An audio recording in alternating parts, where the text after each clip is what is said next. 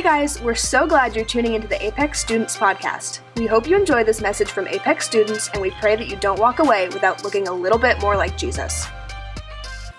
Hello, everybody. Hi. Welcome. We have been in a series the past few weeks. What's it called? Content warning. Correct. You've been paying attention for 4 weeks now. Great job. We've been talking about the birds and the bees and other flying creatures and the things that, some things that are hard to talk about, and I hope, I've enjoyed it, digging into this stuff with you. I hope you've learned something. I have learned something. I hope that we were able to take some things that maybe you were told are bad and put some biblical wisdom behind them, and this is why you'll hear that in church. It helped me with some of that, so I hope that it helped you as well. Tonight we are ending our series, and with some Q&R and some miscellaneous things. And someone questioned me about Q&R over Q&A, and I wanted to address that. It's because I don't want to promise you an answer to your questions, because some of your questions are very hard. But what I can promise you is a response, so I can respond to things. Like I said, the miscellaneous stuff there's been some things that didn't quite fit into the past 3 weeks that I wanted to make sure we touched on, but we otherwise didn't have time or they didn't fit in the outline. And luckily we had this night to cover them. And I'm sitting down to keep it cash. And the most casual thing about it is bringing it up. So we didn't get a ton of questions. I want to mention that because this topic is tough, and it can just seem safer to just not ask a question because it's a minefield of possible embarrassing things. So I wanted to say, if you regret not asking a question, if you felt like you weren't able to do that, feel free to shoot me a text or a Discord message or an Instagram PM or whatever, or just talk to me like a person. That's fine too. Because I'd love to have a conversation with you, and if you're up for it, let's talk. I've decided to frame our conversation tonight in the same way we framed the past 3 weeks, because everything we're going to talk about is going to fit into these 3 categories. So we're revisiting the categories of dating and romance, sexual integrity, and gender identity. So we'll just go through each of those, and hopefully we're not here all night, because I love talking about this stuff, because it's so exciting and fun. Let's start at the beginning. Just as a side note, some people heard this story. The first time I ever preached on any sexual integrity or anything, my mom was visiting. She was in the room. It was horrible. It was horrible. She's not here tonight, so it's a little bit better.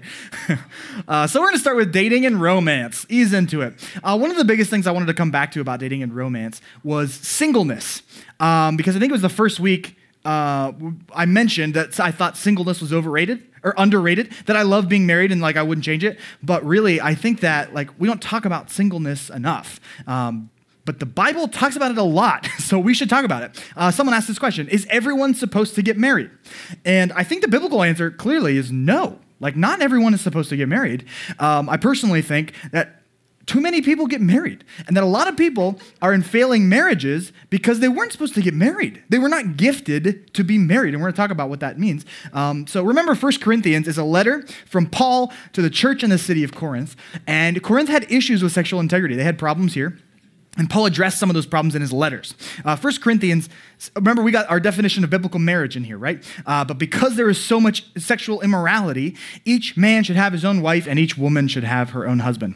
We said that marriage should be lifelong, exclusive, and heterosexual. He says just a few verses later in verses 6 or 7, he says, I say this as a concession, not as a command. I love when Paul clarifies where thus saith the Lord ends, and this is probably a good idea begins. I try to do that as well, so Paul does it here. I say this as a concession, not as a command, but I wish everyone were single, just as I am. Yet each person has a special gift from God of one kind or another. Super interesting. So what's so great about being single, Paul? Later on in the same verse, or in the same chapter in this letter, he says, oh man, it's small. I'll read it to you though. I want you to be free from the concerns of this life. So marriage is distracting. I want you to be free from the concerns of this life. An unmarried man can spend his time doing the Lord's work and thinking how to please him. But a married man has to think about his earthly responsibilities and how to please his wife. His interests are divided. His interests are divided. In the same way, a woman who is no longer married or has never been married can be devoted to the Lord and holy in body and in spirit. but a married woman has to think about her earthly responsibilities and how to please her husband. I am saying this for your benefit, not to place restrictions on you. I want you to do whatever will help you serve the Lord best with as few distractions as possible. Paul says when you're single, you have fewer distractions. Obviously, right? Like we talked about somebody who gets a romantic partner and then ditches all their friends because we only have so much time. We can only invest in so many things. And you can, like when you're single, like Paul, he's like, when you're single, you can be 100% devoted to the work of God. Now, I love the work of God. I love to do that. But it's true that my family takes some of my time. And I think I'm honoring God by investing in my family. I don't abandon God to do that. But if I weren't married, I had more time for like walking the earth like Jesus did. You know, I could like preach more, teach more, and feed the poor more, maybe flip some tables if I had the time. And again, he's not commanding Christians not to get married. He's saying, if you don't, that's okay. Singleness is okay. It's a gift. If we go back to this verse in 6 and 7, he calls being married and being single a gift. We are gifted for one or the other. Super interesting. Some people have been called to get married, gifted to be married. Some people are gifted with singleness. And we cannot neglect the gift of singleness. I had a professor in college. Her name was Kathleen Terrignoli. And she was this spunky old lady who had never married. And I actually don't know if she like wanted to be married someday. So I shouldn't maybe use her as an example of like the gift of singleness. But I saw her live an enriching life single. She was gifted for it. Whether she, maybe she didn't want it to be that way or not, but she was gifted for it. She thrived through it. We can't talk about marriage like it's the only option in the church. Or like singleness is putting people in a holding pattern for marriage, because singleness is a gift. Like marriage is not the only possible outcome for people. Some people stay single and they've been gifted to do that. Singleness is a gift. All right, can we talk about modesty a little bit? I think this is another minefield of a topic. It can have a lot of baggage for people, and maybe not for you, but for some of the older people in the room, I think maybe there can be some baggage around this, because everybody has an extreme opinion on how we should process modesty, especially if you look at the internet discourse. If you can call Twitter internet discourse, it seems a little generous. But you can see people, mostly in my generation, say like, we've been oppressed and we've been made to feel shame about our bodies, which is not untrue. And then you hear people from a different generation say that like modesty is not old-fashioned, it's biblical. Also true. Like everybody's got good points around here. So let me suggest some ideas and some biblical wisdom I think we can apply here. First of all, I don't think that guys and girls need separate discussions. I don't think we need to say, girls cover up, guys bounce your eyes. I think both of those commands are important for both of our genders. Like we both need those two things, regardless of your gender. So the typical two sides of the equation that I see are more about like a person dressing a certain way and a person looking at them a certain way. So we've got like the outfit wearer and the outfit looker. I want to talk about both. So when you choose your clothes, the outfit wearer, ask yourself some questions. What am I trying to say with my outfit? Because we're all trying to say something, how we express ourselves. All kinds of different things. Here's some wisdom in 1 Timothy. And I want women, again, he's guiding churches, he's coaching churches, and I want women to be modest in their appearance. They should wear decent, and I don't think this is just for women, hello. They should wear decent and appropriate clothing and not draw attention to themselves by the way they fix their hair or by wearing gold or pearls or expensive clothing. If with your outfit, what are you trying to say? If you're trying to say, I have a lot of money and power and I'm much cooler than you, you might have a problem. This verse would say you're not doing it right. I know there are legitimate reasons to look nice. But the problem is you can become obsessed with looking nice. You can become obsessed with making people look at you. And you can have an unhealthy relationship with attention and with your looks. Whether you want to impress people by the way you dress, or if you want to attract a romantic partner with your looks. We all do that to some degree, I want to say, and it can be healthy, I also want to say. Keep taking a shower. Because people will like you less if you stink. It's just the truth, so keep taking a shower. But if you focus on how does my outfit look to other people, if you focus on how can I get other people to look at me, you're on a bad path. It can become super unhealthy, and your entire style, your entire identity can be wrapped up in getting attention as super unhealthy. Here's another thought. In Romans Yes, each of us will give a personal account to God. So let's stop condemning each other. Decide instead to live in such a way that you will not cause another believer to stumble and fall. So yes, we all have a personal responsibility to follow God's plan. We talk about that a lot, right? We have a personal responsibility to pursue God, to not let anything distract us from God. And we're going to talk about, like the outfit looker here in a second. But also, you have a responsibility to protect other people. Like you have a responsibility in how you present yourself. So like if your clothes might cause someone else to lust and think sexual thoughts, you have to respond and adjust that. This especially applies if you're doing it on purpose.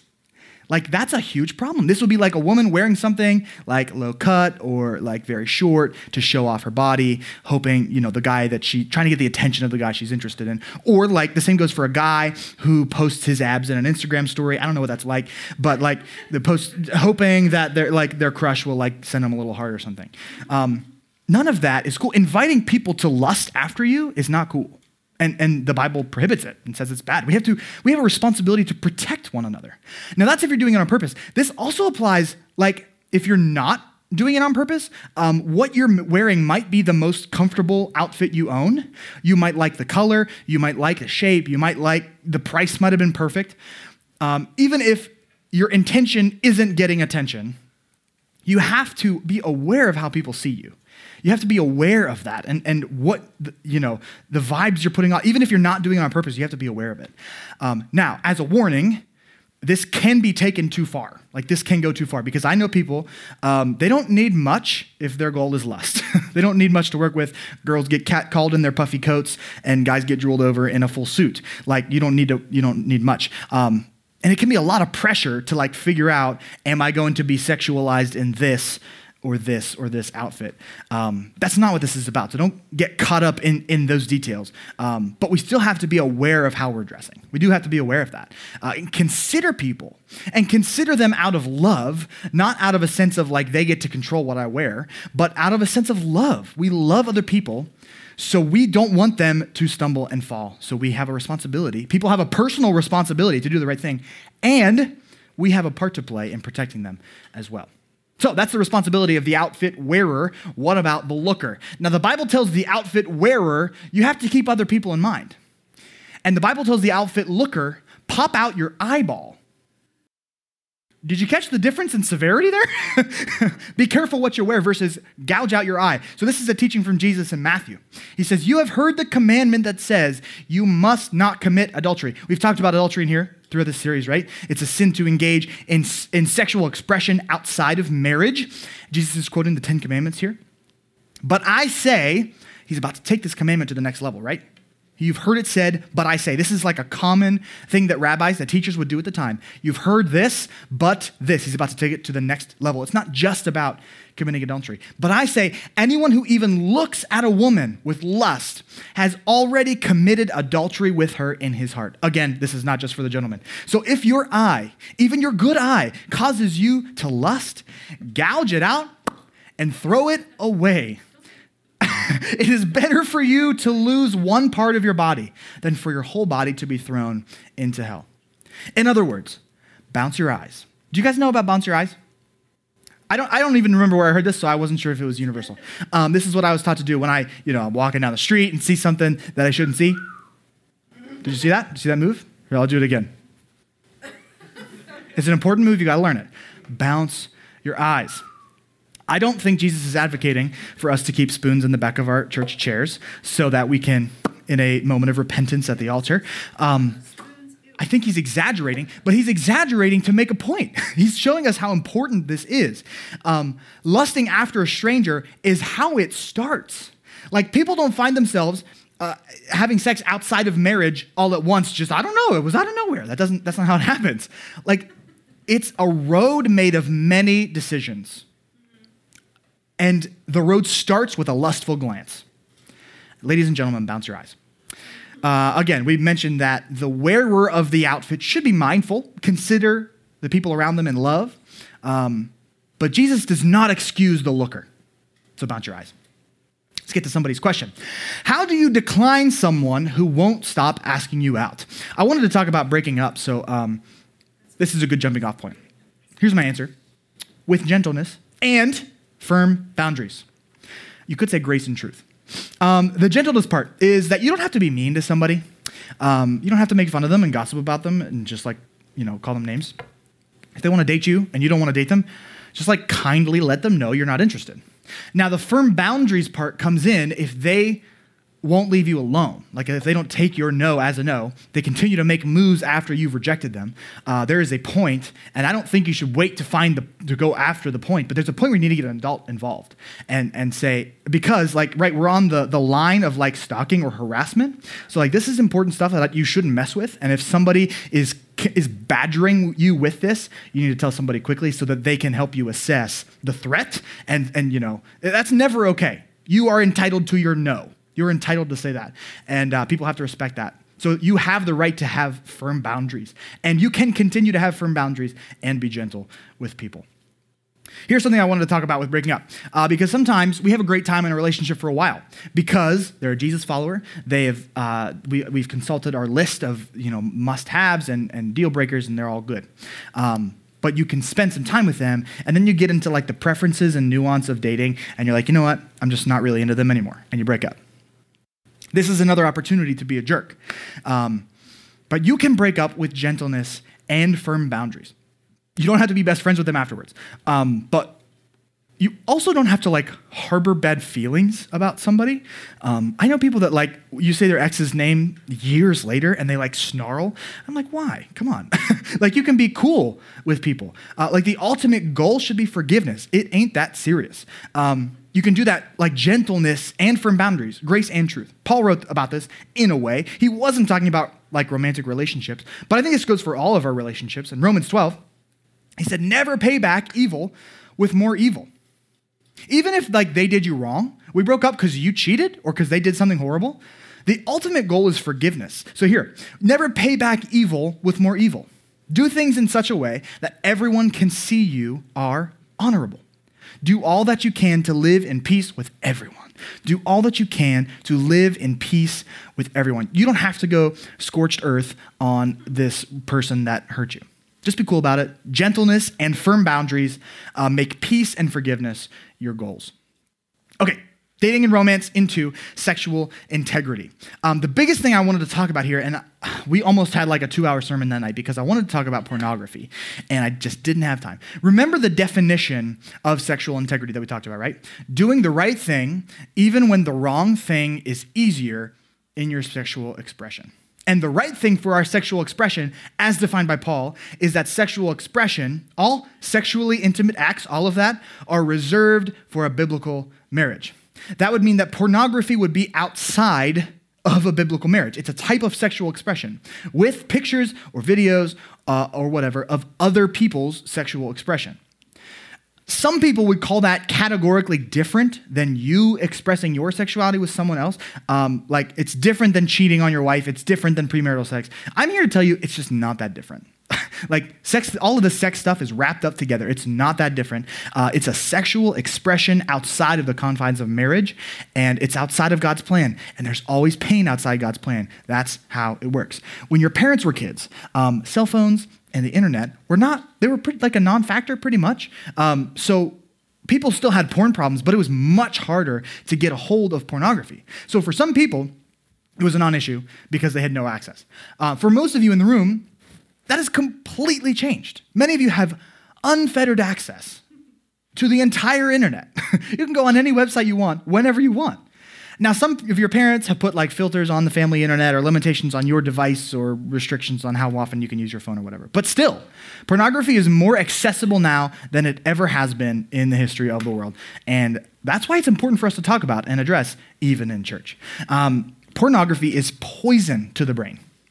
It's poisonous to your sexual expression someday.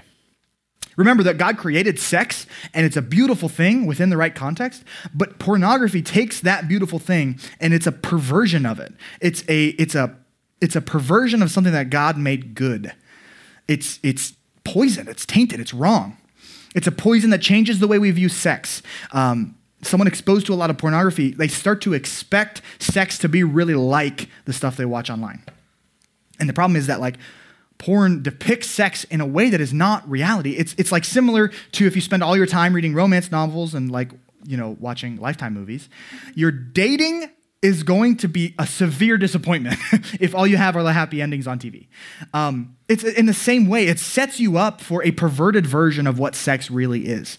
Porn does that to you. It can be devastating. It also poisons the way we view the opposite gender. It poisons the view of personhood. People with porn addictions will start to see like real life through the lens of pornography. It'll be like constantly on their mind. They'll reduce the opposite gender to nothing but sexual gratification. They are nothing but a sex object. It strips them of their personhood, which is extremely anti-kingdom of God. That's the opposite of what Jesus did. He took people that people in society have casted out and stripped them of their personhood, and he came back to them and said, you are a person. He restored people's personhoods.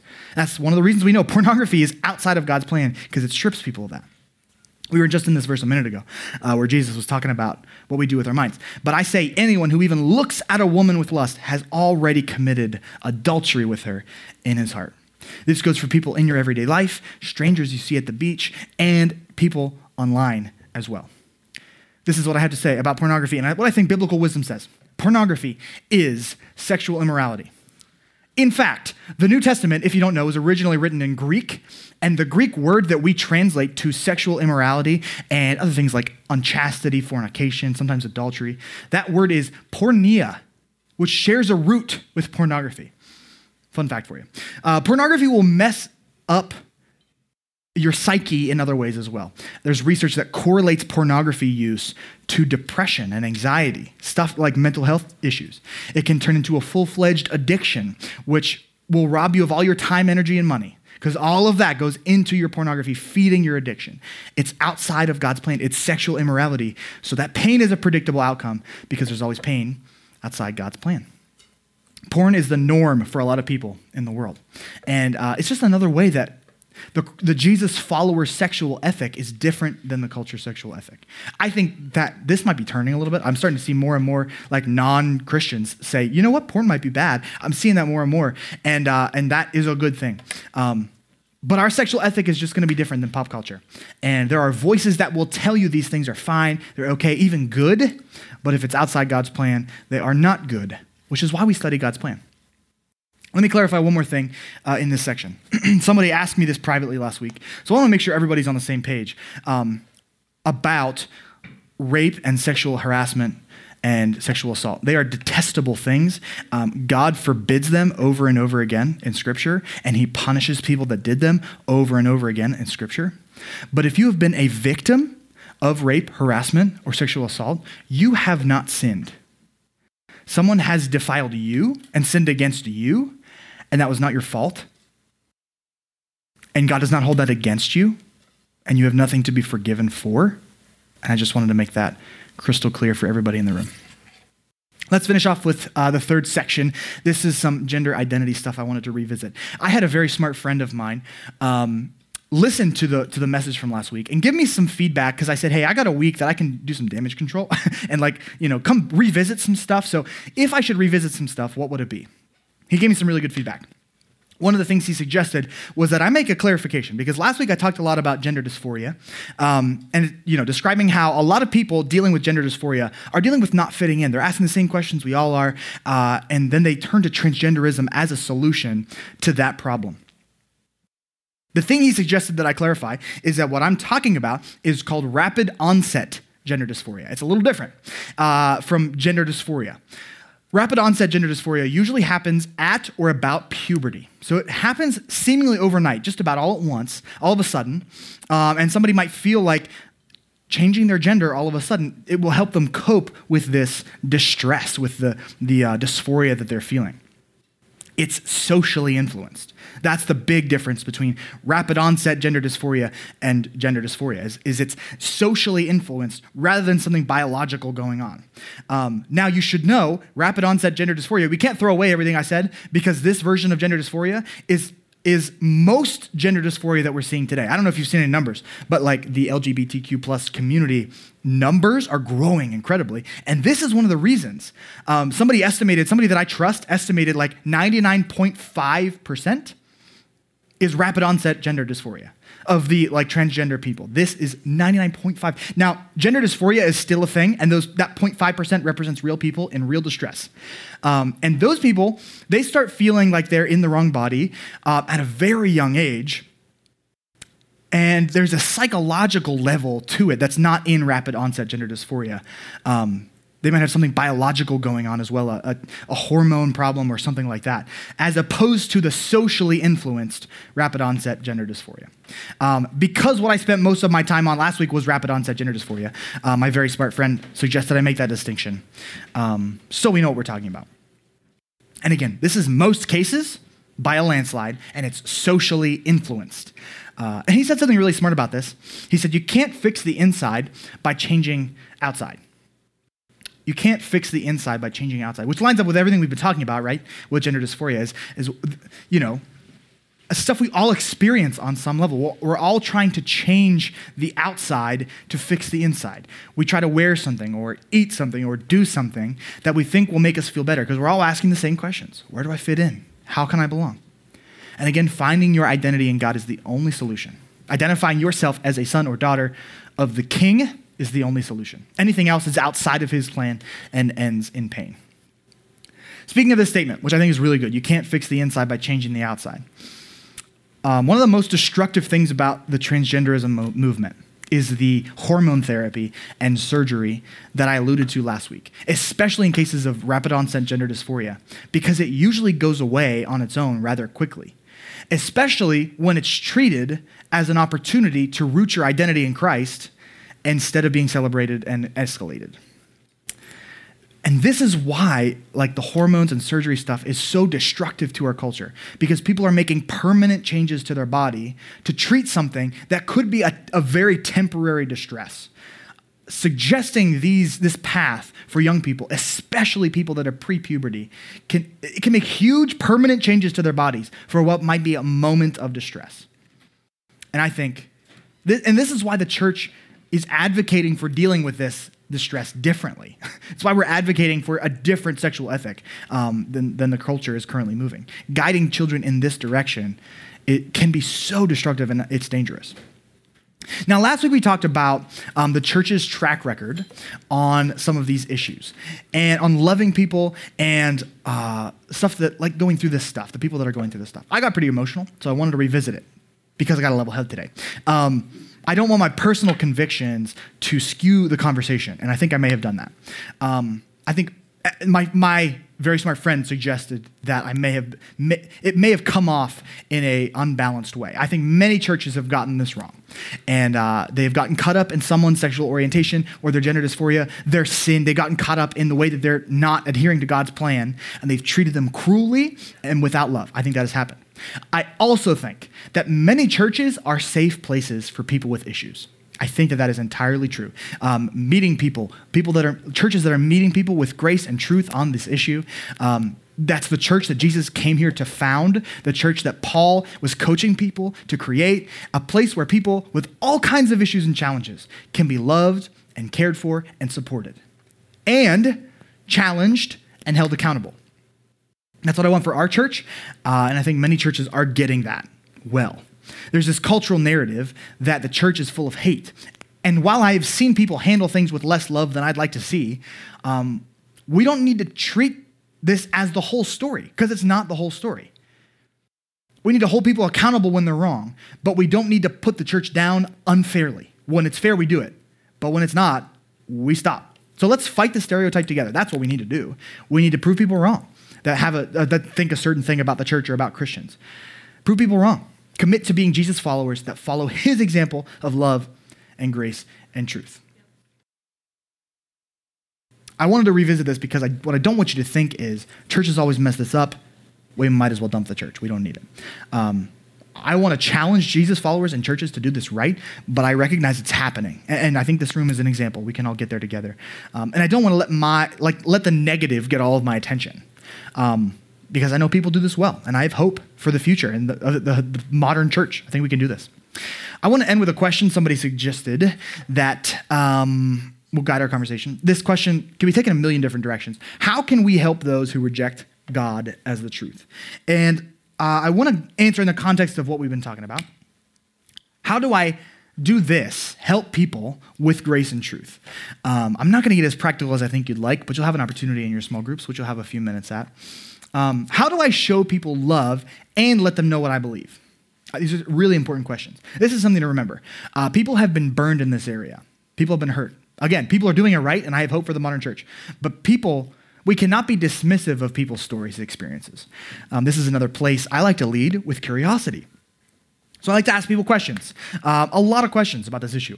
What do you think about this issue? Whether it be homosexuality, transgenderism, sex before marriage, whatever the thing is. What do you think about this issue? How do you think the church thinks about this issue? Because sometimes they don't even get that right. What makes you think you're right about this issue? Have you lost any friends over this issue? How have you experienced pain around this issue? Asking questions like this not only helps you understand the context of their story and their life, but it helps you develop true sympathy for people when you hear their stories. Especially people that get really angry about something. Usually that anger is coming from pain. Like that's coming from a past experience where they were hurt.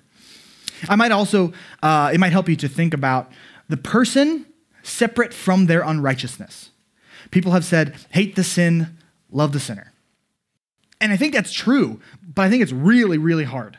And last week I said, they're not evil, they're lost. And I think this is a helpful way for us to distinguish the sin problem and the people that Jesus died for.